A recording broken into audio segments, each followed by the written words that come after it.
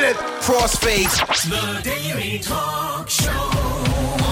A conversation sometimes worth recording with Josh Jansen and Tommy Jacket. The Daily Talk Show. We've got a special guest. Mick Hall. Welcome, mate. Hello. How are we, guys? Yeah, we're very good. Excellent. We're just talking about ADD. We've all, I mean, I can only speak for myself. Everyone's pointed the finger at me when I was young, saying I had it. And my mum said, get I fucked. reckon you got it. Yeah, and I do too. Yeah. So, joke's on you, mum. What's the difference? Do we know what the difference between ADD and ADHD is? One sort of Hyperactive disorder or attention deficit disorder. I think that the H was added later in. But, I think it was a bit of an add-on, yeah, but a good add-on. It makes sense. Add another letter in there. Yeah. Mick, we wanted you on, I sort of told Josh, and I have explored your story with him because you and I have worked in the past. I've helped your good friend Craig Harper and yourself capture your story through interview, and you're a fascinating, is it rude to say colourful? No, colourful's really, really polite. Yeah, I okay. like that. Yeah, that's really fucking polite. You're a Colourful colourful character because, I mean, you can go anywhere with colourful. Yeah, well, no, it's the way that Yes, Tommy... you can. It's always funny hearing how people sell different people in. And so Tommy's quick sentence to get people excited about you is, was in jail with Chopper. And Not that that's your selling point, and a heroin addiction who's seen the other side and now helping people. But I follow it with now has founded a rehabilitation clinic. He does have the Rehab. last bit, to be clear. Thank goodness. He goes on the hard bit. He goes on the that's good. This guy's a bit fucking loose with, and now he helps people. I was loose, but now I'm tight. Yeah. It's very true. But it's a good description. I mean, the colourful fits, and the elevator pitch about me is quite good. I like it. Finishing with you're a wholesome guy, and the thing with I would love to push in different areas. I don't know how comfortable you are, but We'll find out. The reason I talk about the Chopper stuff, and not to glorify, but at a time when I was young, in high school, Yeah. I was reading all of Chopper's books. Yeah. I was so fascinated by it. Get this, just quickly, I went to an affluent Melbourne school. One of the kids' parents bought the Pentridge prison. Which were you in the Pentridge prison? I did do a bit of time at the very end of the Pentridge prison era. Was H Division around when you were there or no? Yeah, H Division was around, yeah. And so the reason I mentioned Pentridge, this kid's parents bought Pentridge prison. We had a dance party in B Division. Literally, we had the cells open. Like, Hey, we had a couple of dance parties there as well, just to let you know. yeah, but we could leave. It's a different dance. Yeah. And which one had more drugs? We don't know. And so that's where everything about it was fascinating. And I'm sure we'll touch on bits of your story. But from what I've heard, you've been to hell and back. Yeah. Well, you're right. I mean, absolutely.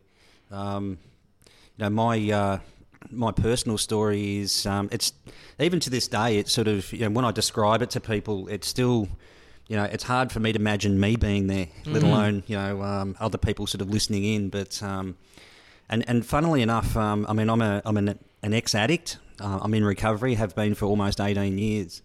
But it was a few years into my recovery before I actually realised how extreme my story was. You see, to me, when you're living a particular lifestyle, it's your only normal. It's kind of all you know. And I knew it wasn't normal, but I didn't think it was that bad. Yeah. But now that I look back, I go, oh, fuck. Well, you're trying to survive at the time, so you can't be thinking it's too bad because you're amongst it, right?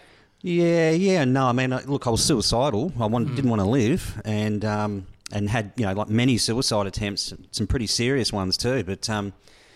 But I still didn't.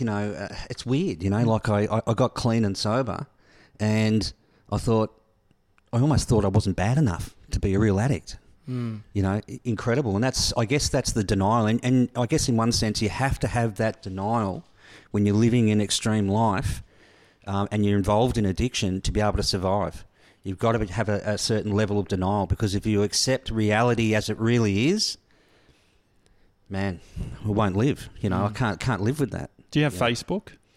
No. Yeah, because I was always wondering. Will you be my friend? Exactly. Yeah, I always start the No. show with finding out if we could be friends on Facebook. No, because I always wonder, having a transformation, you've got did you find that as the addiction, as you started to go through rehab and go through that, I always wonder about sort of your friendship groups and your network. Do you have to? Do people leave when the drugs go? What happens? Yeah, quite often. I mean, that's normally what happens. I mean, for me, it was a little bit different to average Joe because I was involved in a criminal element. I was involved, and that was just part of the lifestyle I led. You know, or that not that I led, that I was led by. Yeah.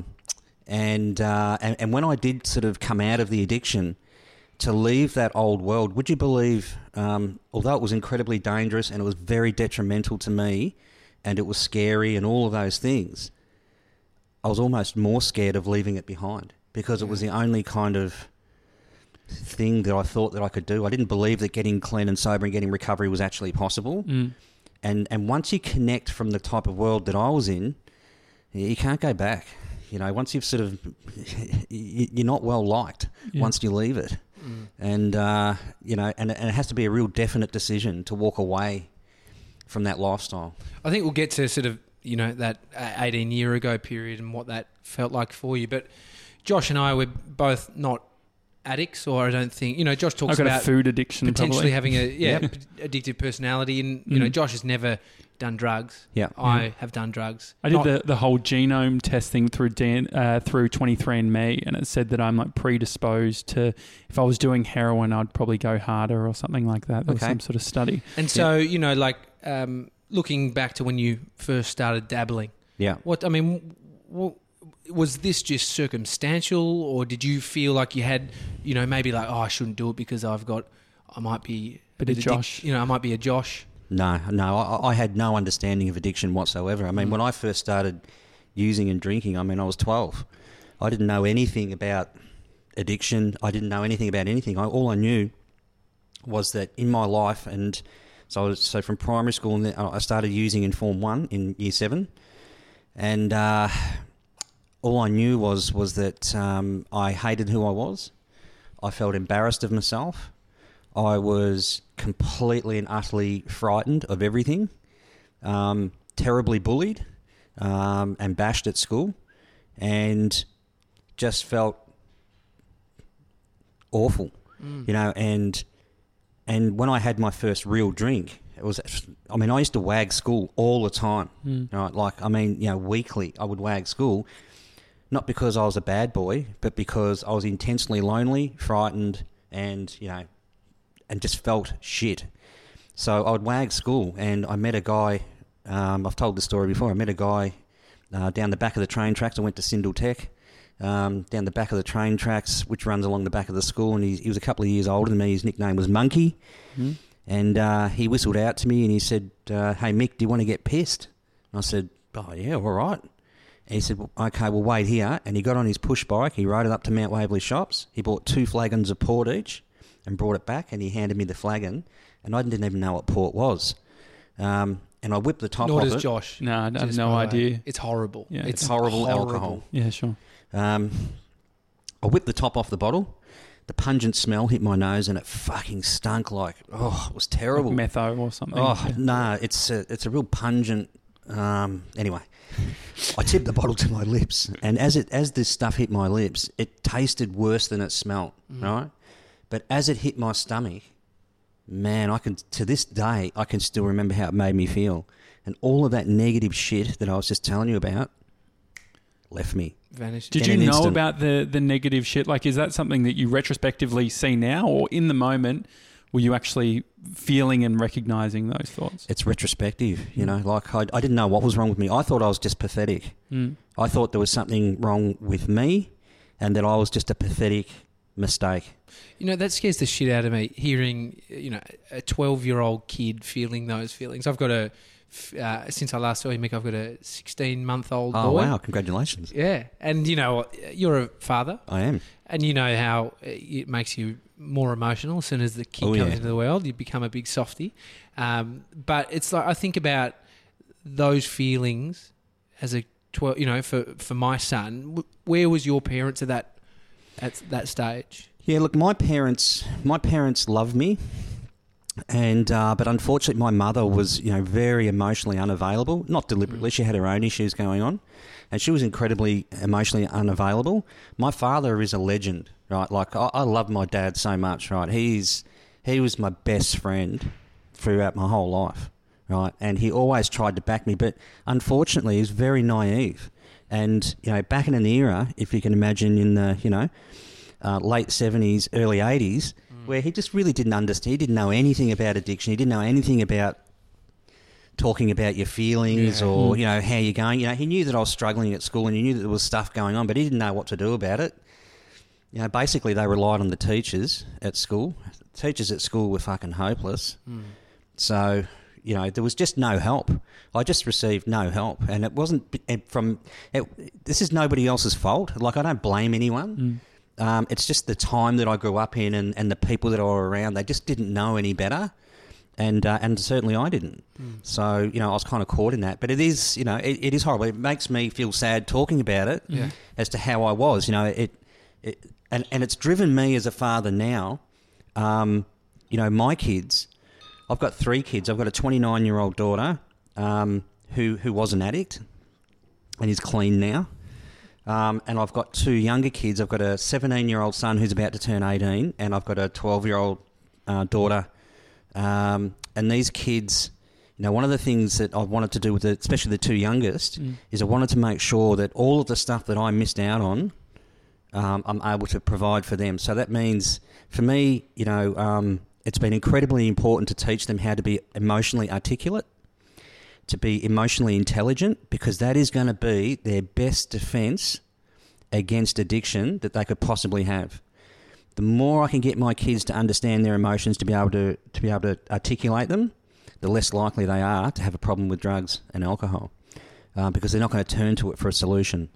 They've already got the skills. But not only that, I'm there for my son in terms of my son's a boxer, and he's won his first 3 fights. I'm very, very proud of him. Is he training you now?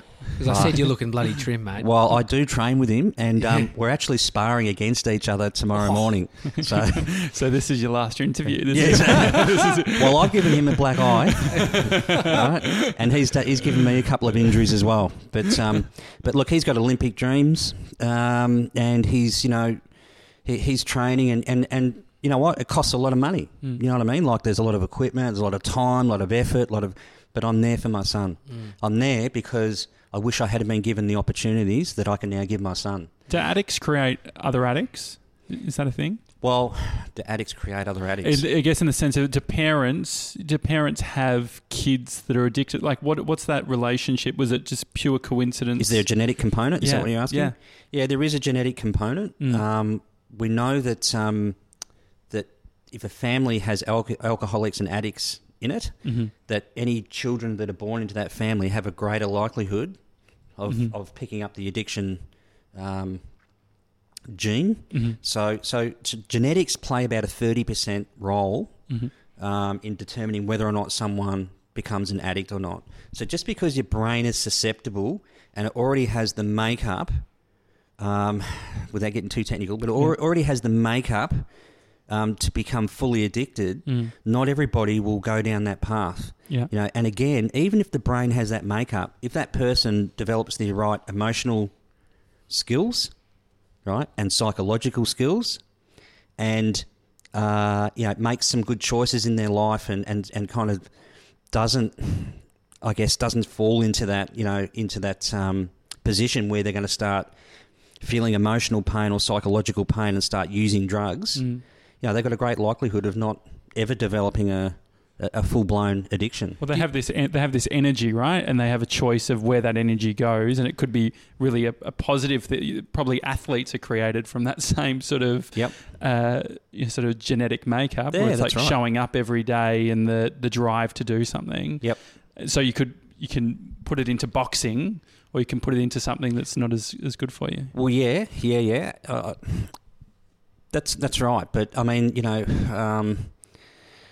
it's like somebody coming from an abusive background. Now, just because someone's had an abusive childhood doesn't mean that they're going to be an addict. It doesn't mean that they're going to have problems when they get older. It really depends on the person, and it can depend on what support's around, who they come across in their life, how a million different factors come into play. Just because there's been a certain background doesn't mean that there's going to be a certain outcome. Yeah. But it's the same with successful stuff as well. Just because someone's successful doesn't mean that the child is going to be successful either. Yeah, true. You know, so I left school when I was 16 and I started drinking at 12. Yeah. And my life, I guess, has gone in a much different direction. And I've always had those thinking around, oh, am I doing this too much? I remember smoking weed for at least a month straight. And I was like, that's too much. And I had that was like, I was 16 at that time. Yeah. And so that's pretty thoughtful around that. And I remember my friends were all talking about that.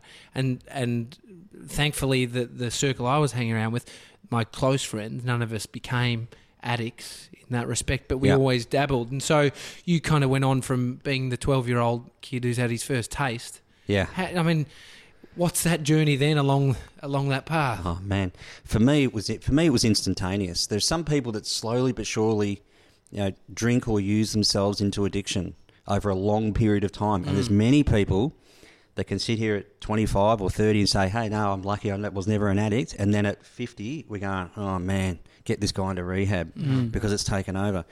So this is something that can develop over a long period of time. For me, it happened right from the get-go. My first drink was the best drink I ever had. So it only got worse from there. And my first drink, I was in a blackout. So that's where you're still operating and doing things, but you have no memory of it. Right? It's like an amnesia, right? So I was in a blackout. I went down the back of the school and called the principal a fucking this and a fucking that. Wandered down the train lines, apparently passed out on the train lines. Principal found me, ambulance called, in hospital, alcohol poisoning, parents called, and that's the best it ever got. It only got worse from there. So my life and my addiction was an absolute train wreck from the first drink. And so I never thought about, I'm doing this too much. I better just, quieten this down. Mate, I was out of control from the word go. Was it self-destructive? Oh yeah. And do you think it was designed that way? Were you doing it in a way where, was it sort of suicide by alcohol, or was it actually an enjoyable experience that you were feeling? That's a really good question. I think it fluctuated. Sometimes it was a bit of a suicide, like sometimes it was done in complete and utter self-pity and I just want to escape, whether that's through death or whether that's through a chemical feeling or whether that's through whatever consequence. See, part of the things with addiction is that consequences really don't come into play. We push them aside as addicts. There's a real, I guess, denial that slips in and pushes all the bad consequences to one side. We know they're coming, but we don't give a fuck. Yeah. We do it anyway because I just cannot live in this moment like this anymore. So I just want to I'm going to drink, and if that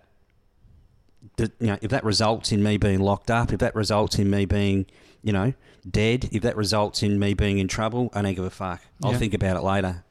Is that driven by anger inside, like the feelings of hating yourself and all of that? But I know in times in my life I've felt like when I was young I would feel like I don't give a fuck about anything. There's a freedom to it, I reckon. Is, like it gave me. I felt strong saying that. Having never unlocks you. Having never done it, it's sort of they talk about detachment being a powerful thing. In some regards, what you're describing is detachment in a really sort of negative way. Oh yeah. But it's it's sort of opening yourself up to whatever happens without any sort of idea of consequences. Was it anger driving you for those years after? Look, I don't know if I'd say it was anger. I mean, I definitely. I suppose looking back, I can say there was self-hate. I didn't like who I was. I thought I was a defect. Yeah. I thought that I just wasn't. I was just different to other people, and not different in a good way. Oh, you're different. It was different as in you're pathetic. Yeah. And I've never believed in my life until I got well into my recovery that I was worth anything and that there was any possible way I could have any type of success at anything. Never believed for 1 second. So that's just what I went with. Now, at 12, 13, 14, 15, I wasn't walking around thinking anything too deep. Mm-hmm. Yeah. And anger is almost like a mask, right? It's not like the thing that like you were going out angry. Like that's just what comes out of all of this sort of that's right. self-hate. All anger, I don't give a fuck who it is. Whether it's we're in Pentridge in D Division in the yards and there's a big tattooed guy with tattoos all over his face, it's, wanting to smash everyone and, shiv them. or whether it's, me on any given day or anyone else in between, all anger is covering fear, right? It's all about fear. The biggest, toughest bloke that has to continually prove himself is frightened of being someone coming along and being, bigger and badder. So the fear is what's underneath. And I've always had a fear. I talked about the loneliness and I was frightened and all of that sort of stuff. And as a little child, and you know what? Like when I was 28 years old, up in Queensland, walking to maximum security prison with no drugs or alcohol in me, I was no different internally to what I was when I was 8, 9, 10, 11 years old. Yeah. Exactly the same. That's exactly where I was back at. Except now my life really was on the line and I couldn't show it in any way, shape or form. So we've become very, very good at... And this is part of addiction, we've become very, very good at masking, at surviving, adapting, all of that sort of stuff. I mean, addicts are very resourceful, extremely resourceful, usually incredibly smart people in a particular way. Yeah. We're very, very good at making it through, at finding a way through, finding a way to survive. Even though, a big part of us internally is going against that. Mm. It takes a lot of energy and a lot of effort to do that. There's an entrepreneurial element to it. There is, right? Yes, there is. And so you've used that entrepreneurial element for good of late. Tell us, what is the business? What's the business you have? So I run a rehab. I've got a rehab called Dayhab. Mm-hmm. It's a residential treatment centre and helped thousands of people turn their lives around from addiction. It's an organisation that I started about 7 years ago and put my heart, my soul and some of my money into it as well. And slowly but surely over the last 7 years, I've built a really good, strong organisation. I'm incredibly proud of it. I've got lots of people that work for me, most of whom have been through addiction themselves. Yeah. What's it like having a workforce that are all ex-addicts? Good and bad. Yeah. Because we're all fucking crazy, and everyone's fucking highly emotional and super sensitive and at different stages of their recovery. And people think that, you're in recovery. Oh, thank God. Everything's okay now. That's golden, but it ain't like that, It's just the start of the journey. Oh, yeah. So you use some of that resourcefulness that you had in finding drugs and surviving jail to create this, with some of those feelings of the 12-year-old kid or that person that sounds like, they couldn't break through those younger years. Those feelings come up when you started this business? Were you doubting yourself? Definitely. But I mean, this business was started at 10 years into my recovery, remember? So for the first 10 years of my recovery, I spent most of that still not really believing that I was going to be successful or I could be successful in any way, shape or form. It all started at the very beginning when I first rented an apartment. I'd never had an apartment or a bill in my name ever. Wow. What is that process like? It's unbelievable. It's great. Yeah. Is it hard as well? Like, what's the actual it's administrative sort of stuff when they're looking? Like, it's hard enough someone who hasn't been in jail or had just left school, 18, all wanting that to sort of get thing. an apartment. Is that what you mean? Yeah, super hard. Yeah. So being in that sort of position, I guess you're relying on the world and community to give you another go. Absolutely. So I was really reliant on someone sort of just saying, look, mate, really you're fucking hopeless, but we'll give you a shot and just see what happens. Mm. And luckily for me, that's what happened. I got a little unit out in Bayswater, and it was an exciting time for me, like for the first time I'd rented the property and, I was fucking crazy, like I was, getting recovery means you start to take responsibility for yourself, but I used to get off on paying my bills, like I used to walk down to the fucking post office with my like my gas bill, and they'd scan the barcode and staple the receipt onto it and fold it up, put it into my pocket, walk out of there going, I'm a fucking big boy now, I'd get off on it, I'd spin out, Is that a conscious thought to do that, or that was just how you felt, or did you think, no, I'm going to turn this into something really positive? No, it was just how it came about, Like I was just spinning out. It was like a whole new world opening up to me that I never dreamed in a million years was possible for me. But it was simple stuff like that. But look, the self-doubt plagued me throughout my recovery. Like I'd get a job And I'd never worked legally since I was 17, so and I was 30 at this stage. And by the time I really got some work and got a job, I was about 32. You know, so I was like a 16-year-old leaving school. You know, and I'd go into the job as a child in an adult's body, and the entire time I'm sitting in, you know, wherever I am at work, I'm waiting for the old tap on the shoulder. Excuse me, sir, we've made a horrible mistake. You're really a fuckwit. Now get out. Right? And I've always been waiting for the rug to be pulled. Yeah. So as an addict through my life, I'm the master of rebuilding my life. And this has held me in good stead in recovery and in business. I am the master of having my life completely and utterly fucking pulled out from under me and completely and totally rebuilding it in a very short period of time. It's and the having it rebrand. pulled out again. Yeah. And then do it again and then pulled out again. So, but that becomes what you expect. Rehabilitation, I've had some friends in jail and I've gone to visit them, and I didn't really get a sense that the jails are there rehabilitating them, which is essentially what they're trying to do. They're trying to turn you over into a new person in a confined space. What did you find? When did you first go to jail, and what was your take on it? Yeah, good question. Well, I don't know if jail's about rehabilitation. You know, I mean... Well, it's the way they sell it, don't they? Well, I don't know, do they? I mean, it's about punishment. It's about justice, they reckon. It's about punishment. Yeah. Well, but I think if they go, you're serving 10 years and you come out the other side and you should have learnt your lesson. And along the way, But that's not rehabilitation, is it? Well, they it's give like you jobs and they do incarceration. little things in there. Maybe I'm wrong, but I've always felt like they sell it as, you've been caught, you're in trouble, now you're going away, and we're going to try and at least help you out.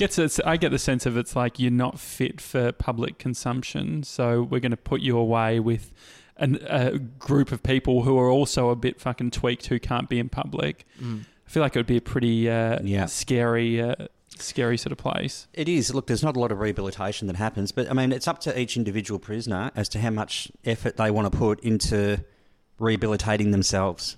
You know, and that's really what it comes down to. You've got to push for, you've got to have some good behaviour. You've got to be transferred to a prison where there's some programs available, and then you've got to apply for them, and you've got to push for them, say, this is what I want to do. And, of course, it all comes back down to your behaviour, how you acted within the prison.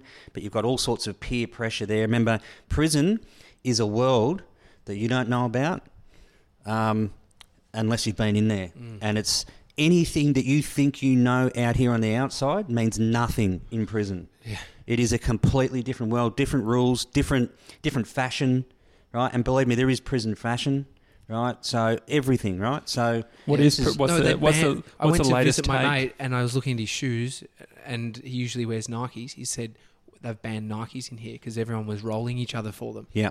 They were bashing each other. I want your Nikes. So they only had like 2 brands that they could wear. Yeah. You've got a few tattoos. Any that you got in jail? Yeah, quite a few. Is that a dumb question? You wait until you got out and like, fuck it, now I'll go to a... Nah, quite a few. What's the deal? What's tat culture like in jail? What's the deal? Well, I don't know anymore. It's been a long time since I've been in there, you know. Yeah. And but back when I was in there, I mean, tattoos weren't as popular as they are now. Some guy said something to me not that long ago I thought was quite funny. He said, so many people have got tattoos now, it's too hard to tell who's tough. You know? It's so funny.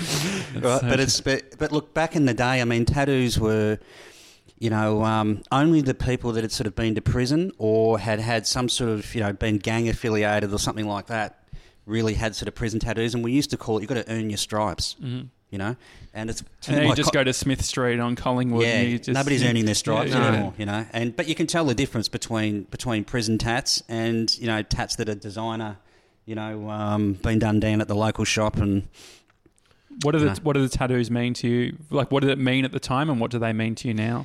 You know, my very favourite tattoo is one that's on my ankle, which is, you know, probably my worst tattoo. Yeah, I'm just lifting my leg up here and let the boys have a look. Yeah, what is rose? It is a rose. It's a black rose. Yeah, it says Jessie on it. Jessie, so that's my daughter. Mm-hmm. That one was done at Wanron Prison. I won't say the guy's name, but we were in Nebraska, so we're in the toilet. Yeah. And I'm there with my leg kind of up in the air. Him with a dirty old tattoo gun with a blunt needle and Indian ink, and, you know, trying to ram this thing into my leg. And it was so fucking painful. It was unbelievable. And I've got a guy watching out for screws and... so that we wouldn't get caught doing it. And I had to pay him a few packs of Winnie Reds for it.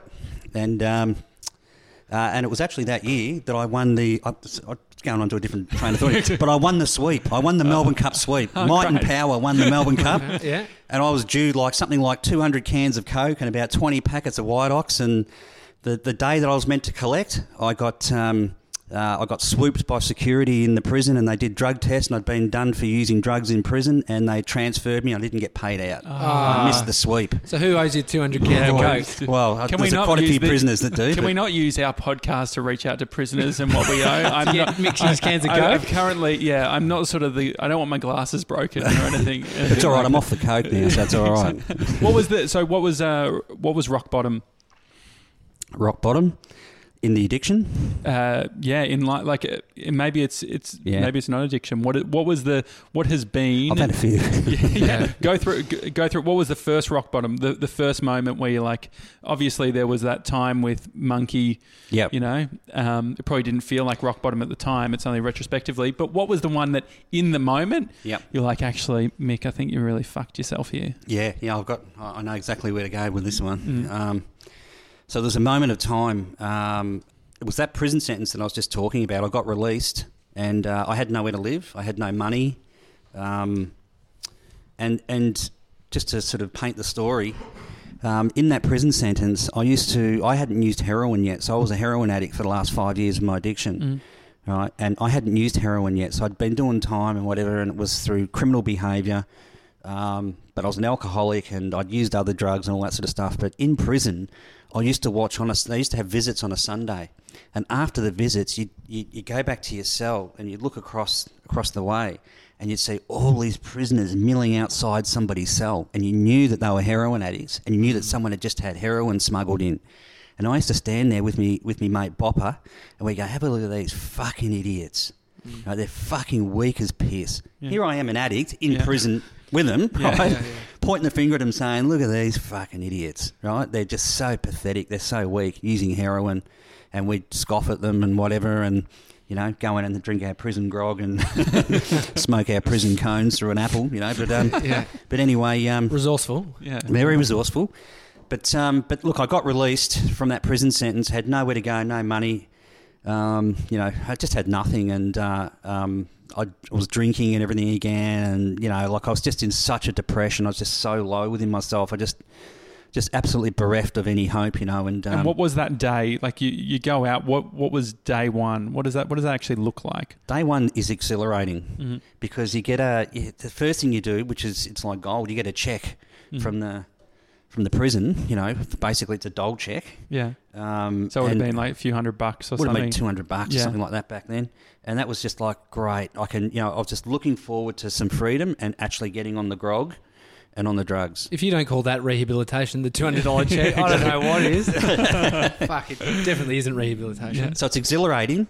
And then the next morning, it's the depths of depression, and you realise reality sets in. You're now out on the loose, so you're not getting any meals provided anymore. You've got no shelter, and there's just you got nothing. Did you open up a bank? Did you have a bank account already? Like, what's had a bank account already. What's the admin things that you do when you first? You go to the dole office. You go to Centrelink. And you go and ask for another payout, and you work the system, and say that you're in distress, so that you can get another payout, so that you can use or drink again, so that you can forget about what's going on.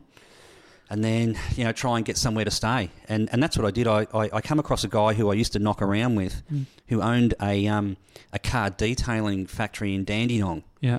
And it was a dirty, disgusting joint. Now, this guy, he was a heroin user, right? How he kept his business open, I'll never know. But anyway, every day, he got me to start working with him, right? And he had this broken down caravan inside the factory. It was a shithole. Had grease all over. It was fucking terrible, right?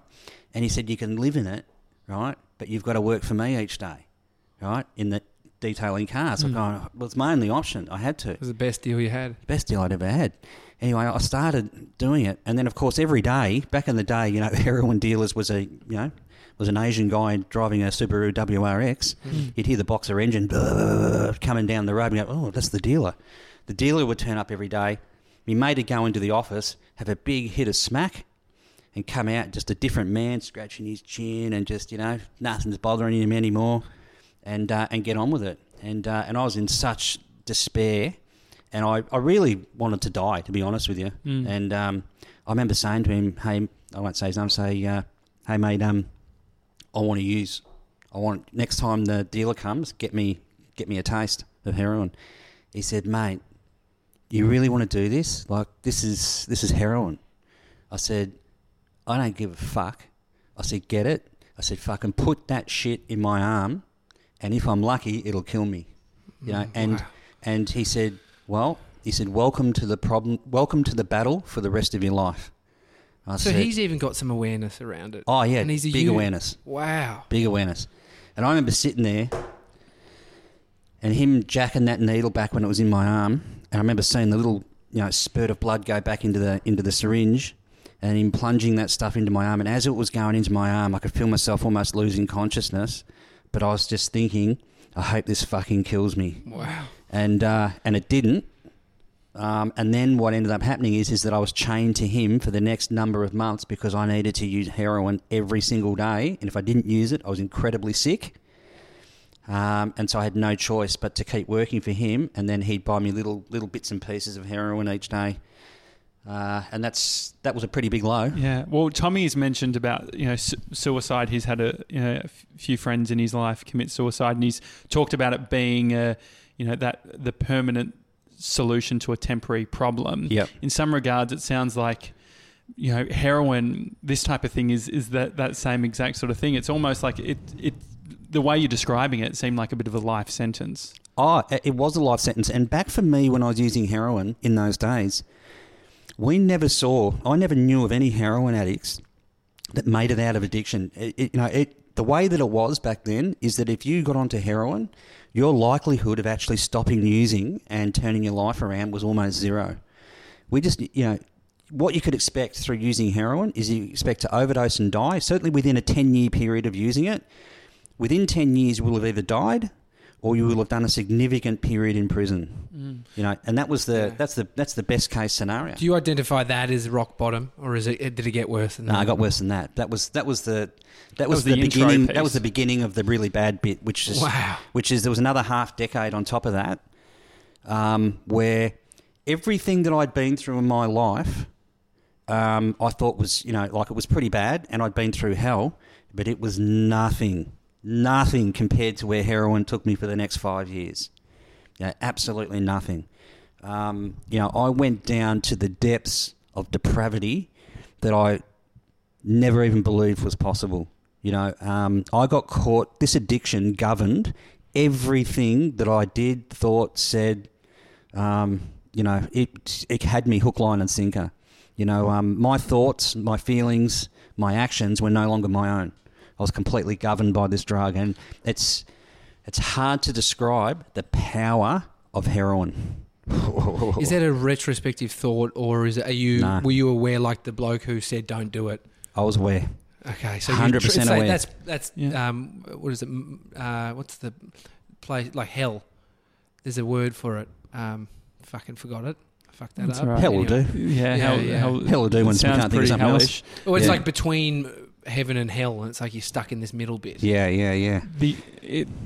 I used to live in Abbotsford, and there's a corner sort of near Victoria Street where I was walking with my brother, and I was talking about the proximity effect in regards to the people that you're around. And it was almost like this street was a metaphor for this example, where it's like, it's all fine, everything's good, leafy fucking green, sort of Nicholson Street. And then 1 metre later. Yeah, and then 1 metre later, depravity. Yeah, and so what I've always found interesting is I've seen my view of drug addiction and this sort of thing change over time, where I remember being a kid, the drug dehumanizes people, and not only does it do it for them, it does it for the community around. We don't see them as real people. Yep. And so I think that over spending 3 years in Abbotsford and walking past, my mind has shifted from a place of look at this fucking junkie just doing their thing to here's a person who's gone through all of this stuff. Yep. And you'll see there's the common visual that you'd see is you've got someone who's got it sort of semi together and they're a little bit better dressed and they're fucking walking fast and there's two of them behind and they're fucking chasing, and you know that they're showing them off to wherever the fucking next hit's going to be. Yep. And they're just following along. What is your take? What is your view now that you're sort of you're on your journey with the whole rehabilitation? Yeah, how can we reconcile? How can the general public? How can we do our part in this whole thing? Oh, geez, that's a good question. It's a complex one too, And see, one thing that we tend to do is we stereotype addicts. We think that they're the guys down Victoria Street, or like back in my day, it was to score in Dandenong, or the little guys on the street in Dandenong or Springvale or wherever. Yeah. And it's the crims and the look, I've got an extreme story, and I am I'm just one of those extreme stories, but they're not all like mine. Like addiction. The people that I treat, man, I've had AFL stars, NRL stars. I've had celebrities. I've had successful people. I've also had people from prison. I've had and everything in between. So addiction doesn't discriminate. Mm-hmm. So I guess that, one of the things that I like to do on any sort of podcast or radio or anything like that, one of the things I'm interested in doing is breaking the stigma around addiction. Mm-hmm. We're not people that are just scumbags that don't deserve life and that have just, choose to just be arseholes. Yeah. That's not how it is. All right. Most people living this way, if you were able to break it right down, they don't want to be living that way. They just do not know how to not live that way. And so help is needed. Mm. That's not to say that every addict is an awesome person and they only do good stuff. No, they don't. We all do stuff. I deserved every bit of prison time I got. Mm. I mean that. I never ever walk around and go, oh, I copped a bum rap. I copped a hard time. Bullshit. I did shit wrong. Yes, I was unwell. Yes, I was not in my own mind. And yes, given no drugs and alcohol on board, there's no way in a million years I would have done any of the things that I did, but I still did them. And I need to take responsibility for that.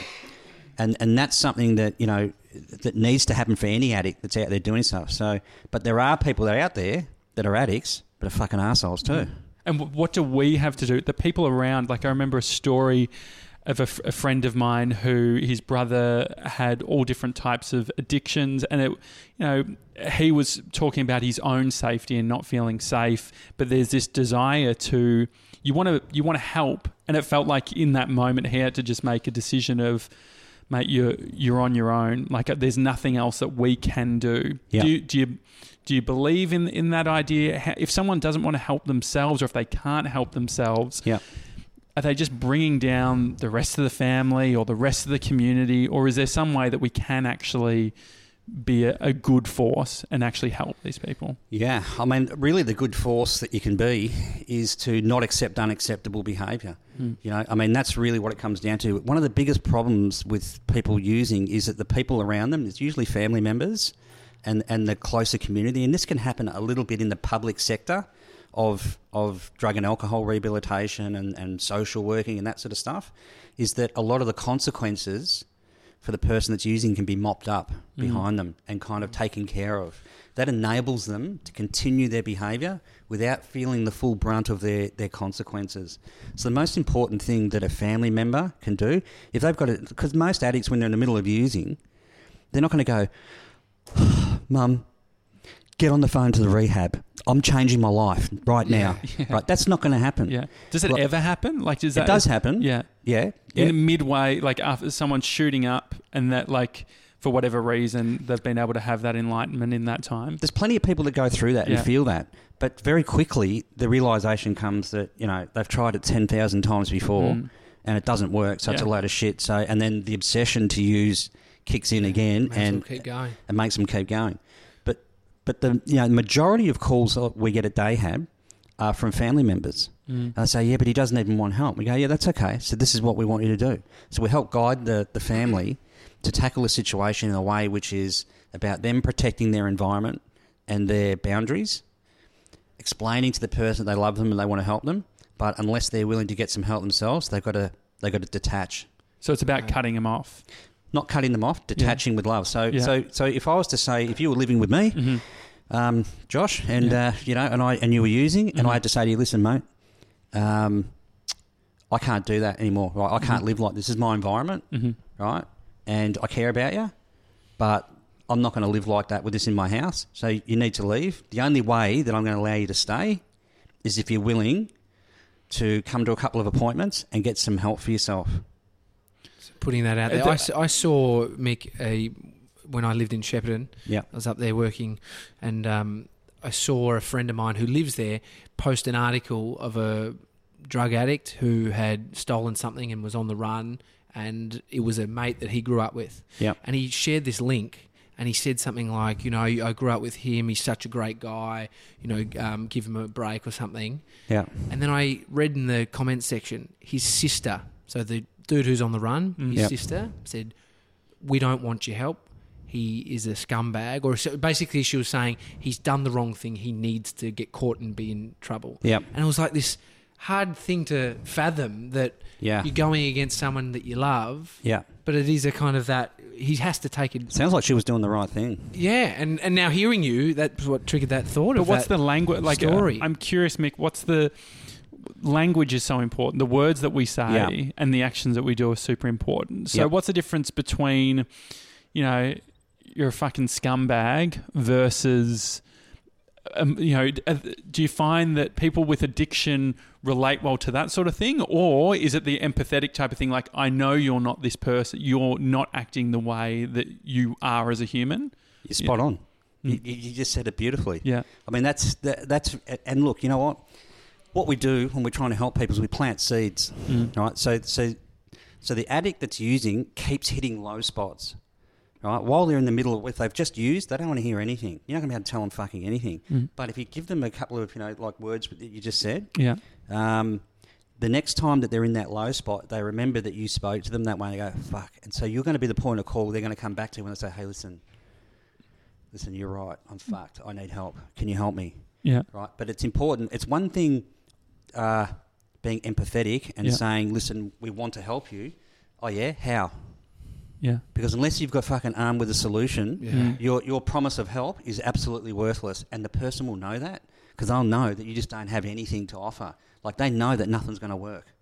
And so what is the solution? How much of it, with what you're doing at Day Rehab, how much of it is sort of real sort of scientific sort of chemical type stuff of like, okay, we're going to get you off the substance versus psychological and mental? So in terms of that's another good question. So everybody gets caught up with addiction that it's the actual substance that the person's using, and as soon as they stop using that substance, that they're being treated and it's okay.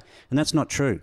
Well, just look at you as an example, right? Like I'm still a unit. Yeah, you've gone through. You went through. Like you had as you said, the 12-year-old. That experience is actually the same action of you in Dandy having your first hit of heroin in a lot of ways. Yeah, the same 3 words. I don't give a fuck. 4 words. I don't give a fuck. Yeah, it was the same dude. Yeah. Let's take family off the table because we're talking around solutions of when someone else can step in or do their bit. Yep. What if you got nothing? Did you have anything when you were coming off the end? It felt like I had nothing. In actual fact, I did. But we don't need much. And there is lots of people out there that don't have any family, and it is harder for them. Definitely it is harder. But there is support. There is help. That's why we encourage people to get professional help. But if you can get professional help from people that have actually been through it as well, then you're really getting onto something there. You're really getting amongst people that can help you. Nobody does this on their own. There might be 1 in a million that says, no, I was in the depths of, depravity and a full-blown addict, and I pulled my socks up and made a decision and got a job and turned my life around. There's 1 in a million that does that. But, man, they are so rare, it's ridiculous. Most of us, 99% of us, need a massive amount of help to do this. Cannot do it alone. What's the conversation that's getting missed in the public eye that you're exposed to? I just think there's a lot of scare tactics out there. So we know that ice has become a huge issue in Melbourne, in Australia, in Victoria. Was that around when you were No. dabbling? No. No, it wasn't there. You weren't dabbling. You were I wasn't fully dabbling. in. Full blown. Full blown. No, there was no ice then. The big thing then was heroin. Now, heroin's kind of hit the bottom of the barrel, and ice is there, and so that's a massive problem at the moment. But everyone's fixated on the scare tactics that go around that, like, if anyone uses ice, they could chop you up, or they have they go into an ice rage, and there is some truth to that, some truth. But everyone's fixated on fixing the ice addict by getting them off ice, and so where the concentration from the government, from the public sector, and the perception of the general public is that if we can get that person off ice, they're going to be okay, and that actually isn't true. Getting a person off ice is detoxing them. That's not treatment. Treatment is a completely different scenario. So to just remove the substance from the body takes care of 10% of the problem. We're still left with 90% of the problem, which is within the person. Wow. Okay. We've got a methadone clinic up here. You can see on Smith Street. Yeah. Is that? I mean, you just said 10% is getting them off the drug. Yeah. Methadone's keeping them on a drug. Yeah. I mean, is it a solution? Do you think that's a government-run initiative, isn't it? Yeah. So it falls into a model of care that we call harm minimisation. So any type of facility that is involved in helping people with drug and alcohol issues that's funded by the government runs a model of care called harm minimisation. So and that's like about safe injecting sort of stuff. It's about minimising the harm to the person and the community, which it has its place. I'm certainly not disregarding that. It does have its place. But if we are to truly treat addiction, it is rubbish. Yeah. It's like putting Band-Aid on a gaping wound that needs surgery. Right? And it really is. So a methadone clinic, it is. I'm not saying it's not needed. It is needed. I was on methadone for the first 2 years of my recovery. It took me 2 years to come off it. It's such a powerful drug. What is it, like a liquid? What's the consume? Like, how do you consume it? It's a liquid. Yeah. So, and you mix it with a bit of cordial. It's a Schedule 8 medication, so it's a really powerful. If I was to give you, I was on 40 mils of methadone. If I was to give you 40 mils of methadone right now, it'd probably kill you. Wow. Right? You would most likely overdose and is die. You're getting the same effects that you'd get from heroin? No, you're not meant to. Okay. So what it does, and some people that get takeaway methadone, they go and they hit it up. Yeah. Right. Really? So we're very resourceful people. We find ways to do stuff. But methadone, what it does, so when you use heroin, one of the big things about heroin addiction is people think you're getting a high or a low, whichever way you want to describe it, and that's a byproduct of using it. But what you're really doing when you're using heroin, it becomes a medical issue. If you don't use heroin for a certain period of time in the day, like if you go, say, more than 8 hours without having a shot, you start to go into severe withdrawals, right? So medically, you start to get into a fair bit of trouble within yourself. You can become very ill. Your mind, psychologically, become very bad. So you need to use heroin again to feel normal, to stop all the withdrawal symptoms, to stop the physical symptoms, and to stop your head going off. Can it kill you if you just try and go cold turkey? You know what? No, it can't. It can't. The pain is too bad. It's unbelievable. Did The you ever- emotional, psychological, and physical pain is something that you cannot describe it unless you actually go through it You yourself. did it? You tried to go cold turkey? I went cold turkey many times. Well, you see it in the movies, and they're Yeah. in a room, train spotting, he's in a room sweating and, like, That's right. looks like he's going through hell. They go through hell. So methadone, and so the original reason for methadone is a harm minimisation tactics. Remember, it's about minimising harm to the community as well. Yeah. So what were all the heroin addicts doing when they're out there hanging out? They're doing stick-ups. They're doing robberies, right? They're trying to find money because you've got to use. I mean, for most addicts, if they've got running a habit, you need to use between $100 and $500 of heroin a day, Oh my 7 God. days a week. It's crazy. Imagine how much Uber Eats you could get with that job. Exactly. Well, what do you think you've got to do to get that sort of money if you Yeah. don't have a job? Mate, most people aren't making $500. Majority of people in the world aren't making $500 That's a right. day. What was your crime of choice? Is that a dumb question? What was the easy way Just for you to let make it sit. cash? The crime of choice. Crime of choice. No, I won't get into that because there was no crime choice. I didn't want to do any of the crime that I did. Yeah. I did it. I didn't have a choice. Mm. You know, and I did whatever was available. You know, and I was not a good person. You did what you could to make money to feed Yeah. the habit. Have you got guilt on all the things that you've done in your life? I mean, No, I feel that I've paid my price. I feel that I've contributed to society. I feel that, you know, I've changed. I've made amends wherever possible. So one of the things about getting into recovery and getting well, it's a bit of a process that not everyone, but a lot of us do. And part of that process is doing an inventory on ourselves, like a moral inventory, we call it. And I go through and have a look at, my conduct over my using time. And I start to, get honest and get real about the harm that I've done to others.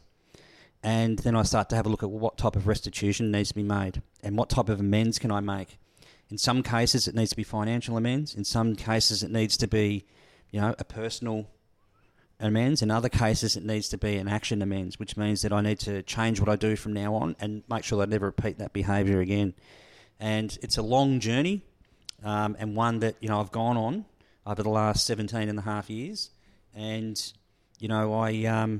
I don't hold guilt anymore around that. Like I said, the prison time that I've done, I'm glad I did that prison time because I really felt like I paid my price for those crimes that I did.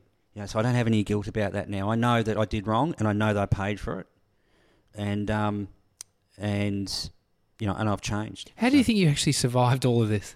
I have no idea. Because I struggle with my own life, and I'm not going through addiction and all these things. It's all relative as well, too, right? Like, I guess it sort of it came to you, and I think there was a lot of luck. Yeah. I think that I've had a higher purpose, to be honest. One of my suicide attempts was a very serious one. I've got a leg held together with screws now. But I jumped off the Blackburn Road bridge over the Monash Freeway into the middle lane in the middle of the night in a deliberate attempt to kill myself, and somehow survived, didn't get hit by a car, and woke up in hospital 2 days later. I've done a lot of things where I should not be here. And mate, you shouldn't. My best mate, when he was 18, jumped off onto the Monash Freeway and died. Really? Same thing. Wow, I didn't know that. Yeah. And when I heard you talk about, I've heard you say that before. It's so scary. Man, it's that's the most serious attempt I've ever had. How that didn't kill me, I'll never know. But I have no choice now but to believe that there's a reason why I'm here, and going back to, like we said, when you get clean and sober, like once you get off the substance, surely everything's okay then. A lot of people have spiritual awakenings, but in the very beginning of my recovery, I had a rude awakening.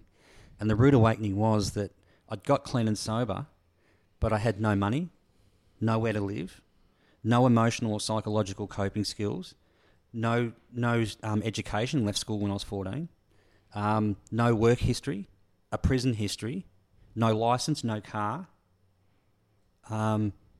Yay, I'm clean and sober. You know what I mean? Like, I had to start from below zero. Yeah. And that was incredibly tough, but you know what? Even starting from below zero was better than where I'd come from. Yeah. So it's funny, but yeah, I don't know where I was going with that. What's the internal monologue? Like when I was asking about the crime of choice, one of the things I think about is I wonder whether when you walk in, whether you'll look at a premises and be like, geez, that's the way they've got that set up, I wouldn't do it that way. If I was using and I walked in here, I can see a million things that wouldn't be staying here. Mm-hmm. I can see that mobile phone sitting on the table there. Yeah. I can see, there's just so many things. I can sum up in seconds. Who's got money, who hasn't, where are they keeping it, what's going on, what can I take? Do I look rich? How do I look? You look like someone I'd like to roll. You got Nikes on? The funny thing is, joke's on you, I've got nothing. There you go. Is that but I only need 50. Yeah, true. Is that street smarts? You look at, I haven't got intelligence, but I've got a lot of street smarts. Yeah, absolutely. And, it's funny, being from the world that I've been in, and certainly prison time does this to you as well, but you just have, I don't know, you come out with a new awareness of what's around you. I see things happening around me that I'm sure that other people, general public, don't see. Mm. I can tell with people who's a little bit hard, who isn't, who's done time, who hasn't done time. I can sum it all up pretty quickly, and I'm pretty accurate with it. It just kind of, you just get into this other realm, and I can't ever lose that. Where did you learn that? Was it prison? I believe it was prison and the streets. Using heroin and all that sort of stuff, but mainly prison. I mean, that's where you really get hardened, and that's where things really, where your insides are twisted and you kind of click into another realm, like I remember, I'll just tell you a quick story of a time in prison. I was I'm not going to stop you, Mick. I was in Queensland. I was in maximum security, and it was my first day in the unit actually, and in this prison unit, and I got there, and there was this big dark skinned guy, he was an Islander guy, and he was huge, but he was young. He was like 21. I was like 28 or whatever. He was like 21. He was massive, ripped, and he was easily the toughest guy in the unit. Might have even been the toughest guy in the jail, right? But anyway, we're in there in the unit, and he comes up and he asked me for a smoke. It was my first day, so I had a pouch of White Ox on me, and he didn't have any smokes, and he came up and he asked me for a smoke. What are White Ox, by the way? You've mentioned it's a type of ciggy. It's rolling tobacco. Okay, great. Rollies. I thought you might have had some sort of brand deal you hadn't told us about. White Ox. Brought to you by White Ox. Yeah, that's how you finance it. No, Prison it's just ciggies. It's prison ciggies. Yeah, great. So he asked me for a cigarette, and I said, and man, cigarettes are like, that's the biggest reason for someone to get stabbed or bashed in jail, right? Really? Like they're just hard currency. And I said no, right, because it's all I had. I had no money, no nothing. Mm-hmm. You've got to buy your own ciggies, so I had no money, nothing in my jail account. I knew I couldn't get any more cigarettes, and man, I needed those cigarettes. So I said no. And he looked at me, he said, give me a fucking cigarette. I said no. He said, give me a fucking cigarette, you dog. Now, when you call someone a dog in prison, so dog means police informer. Mm-hmm. So when you call someone a dog in prison, I'm then obliged to retaliate, and to retaliate violently. If I don't, I'm considered weak, and I will be preyed upon, and I will be bashed and taken, all my possessions taken from me. So this happened. Fortunately, it was only a few minutes before lockdown. You get locked down at 4:00 in the afternoon, or 4:30 in the afternoon in maximum security. So it's about 4:15 or something like that. It's at dinner time, and I'd refused not. I didn't answer back at him. So he starts calling me a dog louder and louder and louder. So the rest of the prisoners in the unit start to hear it. Yeah. So that's called putting someone on show. So he starts putting me on show, calling me a dog. Middle of the So many prison. rules and shit. It's there amazing. is. There's a lot, and I'm just absolutely fucking crumbling inside. Yeah. And I knew right at that moment that I couldn't cave and give him a smoke, because that's just as bad Yeah. as not retaliating. Yeah. So I'm caught in a position that I never wanted to be in, but that I was put in. It was, it was starting to get pretty sort of, loud and rowdy, and then the screws yelled out lockdown, right? So we have to go and stand in front of ourselves for lockdown. It's called muster. So we go and stand in front of ourselves for muster, and the screw comes along one by one and locks us into ourselves. And it just so happens that this guy's like 2 cells down from me, right? So he's looking at me as we're standing there for muster, and he turns around to me and he runs his finger across his throat like he's going to cut my throat. Mm-hmm. And so I knew that the next day, when I got locked into my cell, I knew that the next day out in that prison yard, it's on. Mm. It's on like Donkey Kong, right? So I have to attack him, and I have to put him in hospital, or he's going to kill me, right? And so I spent the night in my prison cell absolutely shitting myself, right? Like, this guy could have just smashed me all over the place, and I knew it. But a funny thing happened to me that night. That day, earlier on, I'd seen my lawyer, and she told me I was looking at 5 years, right? And I just thought, to me, 5 years was like 50 years then. And I just thought, my life's fucked. That's it. Prison's my home. I cannot be one of these people that gets stood over, right? So I have to make a stand. And during that night, through a lot of tears, and funnily enough, through praying, something clicked inside me, and I knew that I was prepared to murder him. I just knew it. And I got my toothbrush, and I started sharpening my toothbrush on the wall during the night. And I started to get more and more aware that, I'm going to do this. I'm going to get him before he gets me. I sharpened it up. I held it in my hand. The screws came in the morning. They came to unlock my cell door. His would have been open first, so he'd already be out in the yard. They unlocked my cell door. I had the homemade shiv, the homemade knife, in my pocket, with my hand in my pocket. Like, I had it cocked and ready to go. The screw opened my door. I walked out into the yard, and I was just absolutely, my heart was racing 1,000,000 miles an hour, and I just went full steam out into the yard. And as I got out into the yard, there was another gentleman got in between me and the big dark guy, and got me to stop. And as it turns out, through a bit of squabbling that happened in the yard, as it turns out, this guy that got in the middle knew me from the outside, knew me from Melbourne. I was in Queensland at this time, knew me from Melbourne, but he also knew the dark guy even better, and he vouched for me. And the dark guy realised that I was a friend, not a foe, and he completely backed down, and he befriended me, and he protected me for my whole prison sentence. Wow. We became best friends. And at the very last day when I was getting released, he came up to me and he gave me a big hug, and he said, "Hey Mick, did anybody pick on you when you're in here?" I went, "Nah." And he looked at me and winked at me. He said, "See?" And he said, "Just don't come back here." And I was just so, grateful to him. Yeah. But getting back to the crux of the story, something changed inside of me. Yeah. Something really snapped and turned, not because I'm a bad person, but because it's a survival mechanism. And I knew that I had to, in prison, you either got to adapt to those rules and to that world if that's where you're going to live, or you're gone. Or your life is beyond any, hell that you can imagine. It's worse than being out there using. So, did you scare yourself seeing where you could go, thinking you could murder someone? Yeah, I scared myself, but I also, it's funny that when you know that you could do that, if you were put in that position,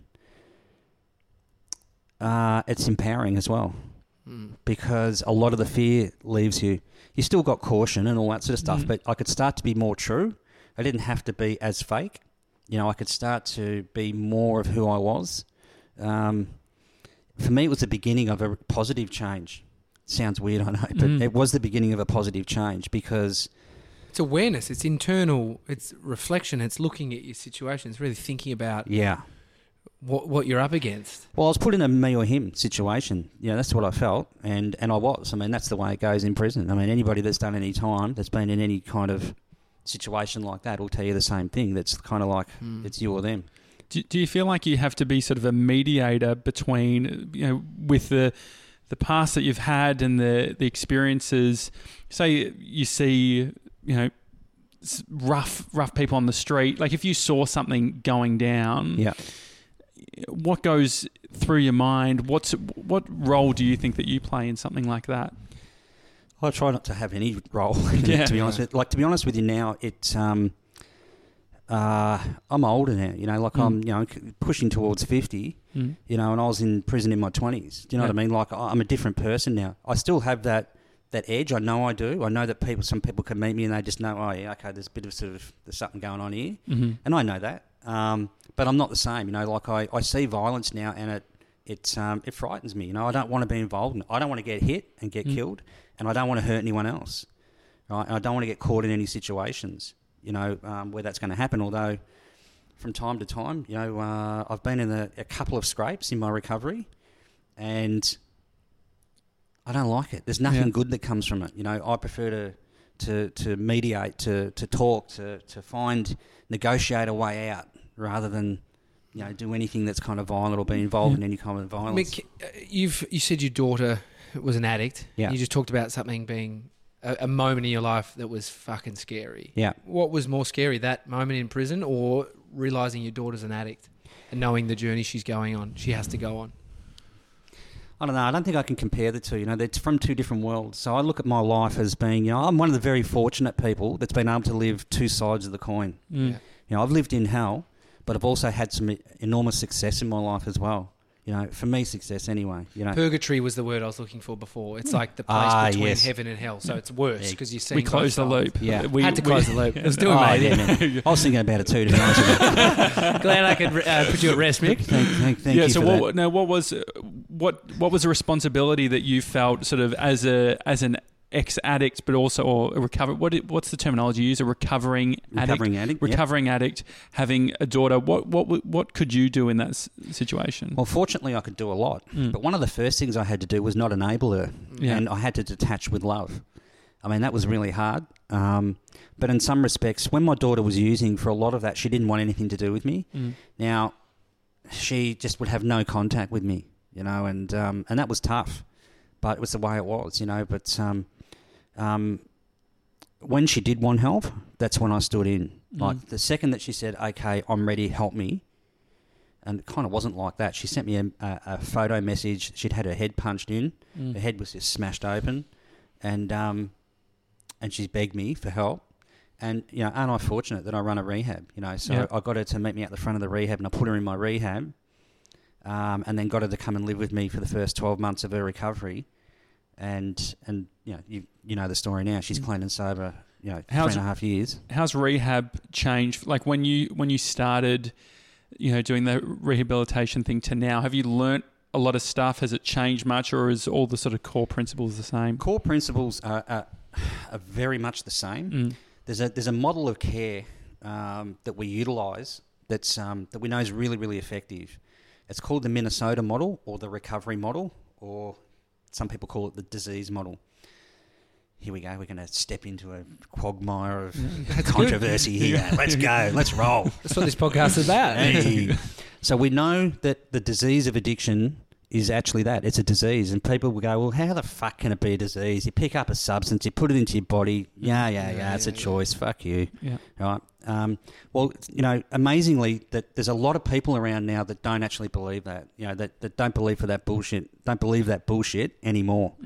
They understand that addiction is a disease, and one of the reasons that we know this is through extensive medical studies that have been conducted in the US over a long period of time. They confirmed some facts that we, as addicts, have always known but have never been able to prove, and that is that the disease of addiction centres in the brain. There's a neurological pathway that's in the brain. It's part of the pleasure-seeking neurological pathway of the brain, and there's some defects that happen in that neurological pathway that predispose a person to addiction.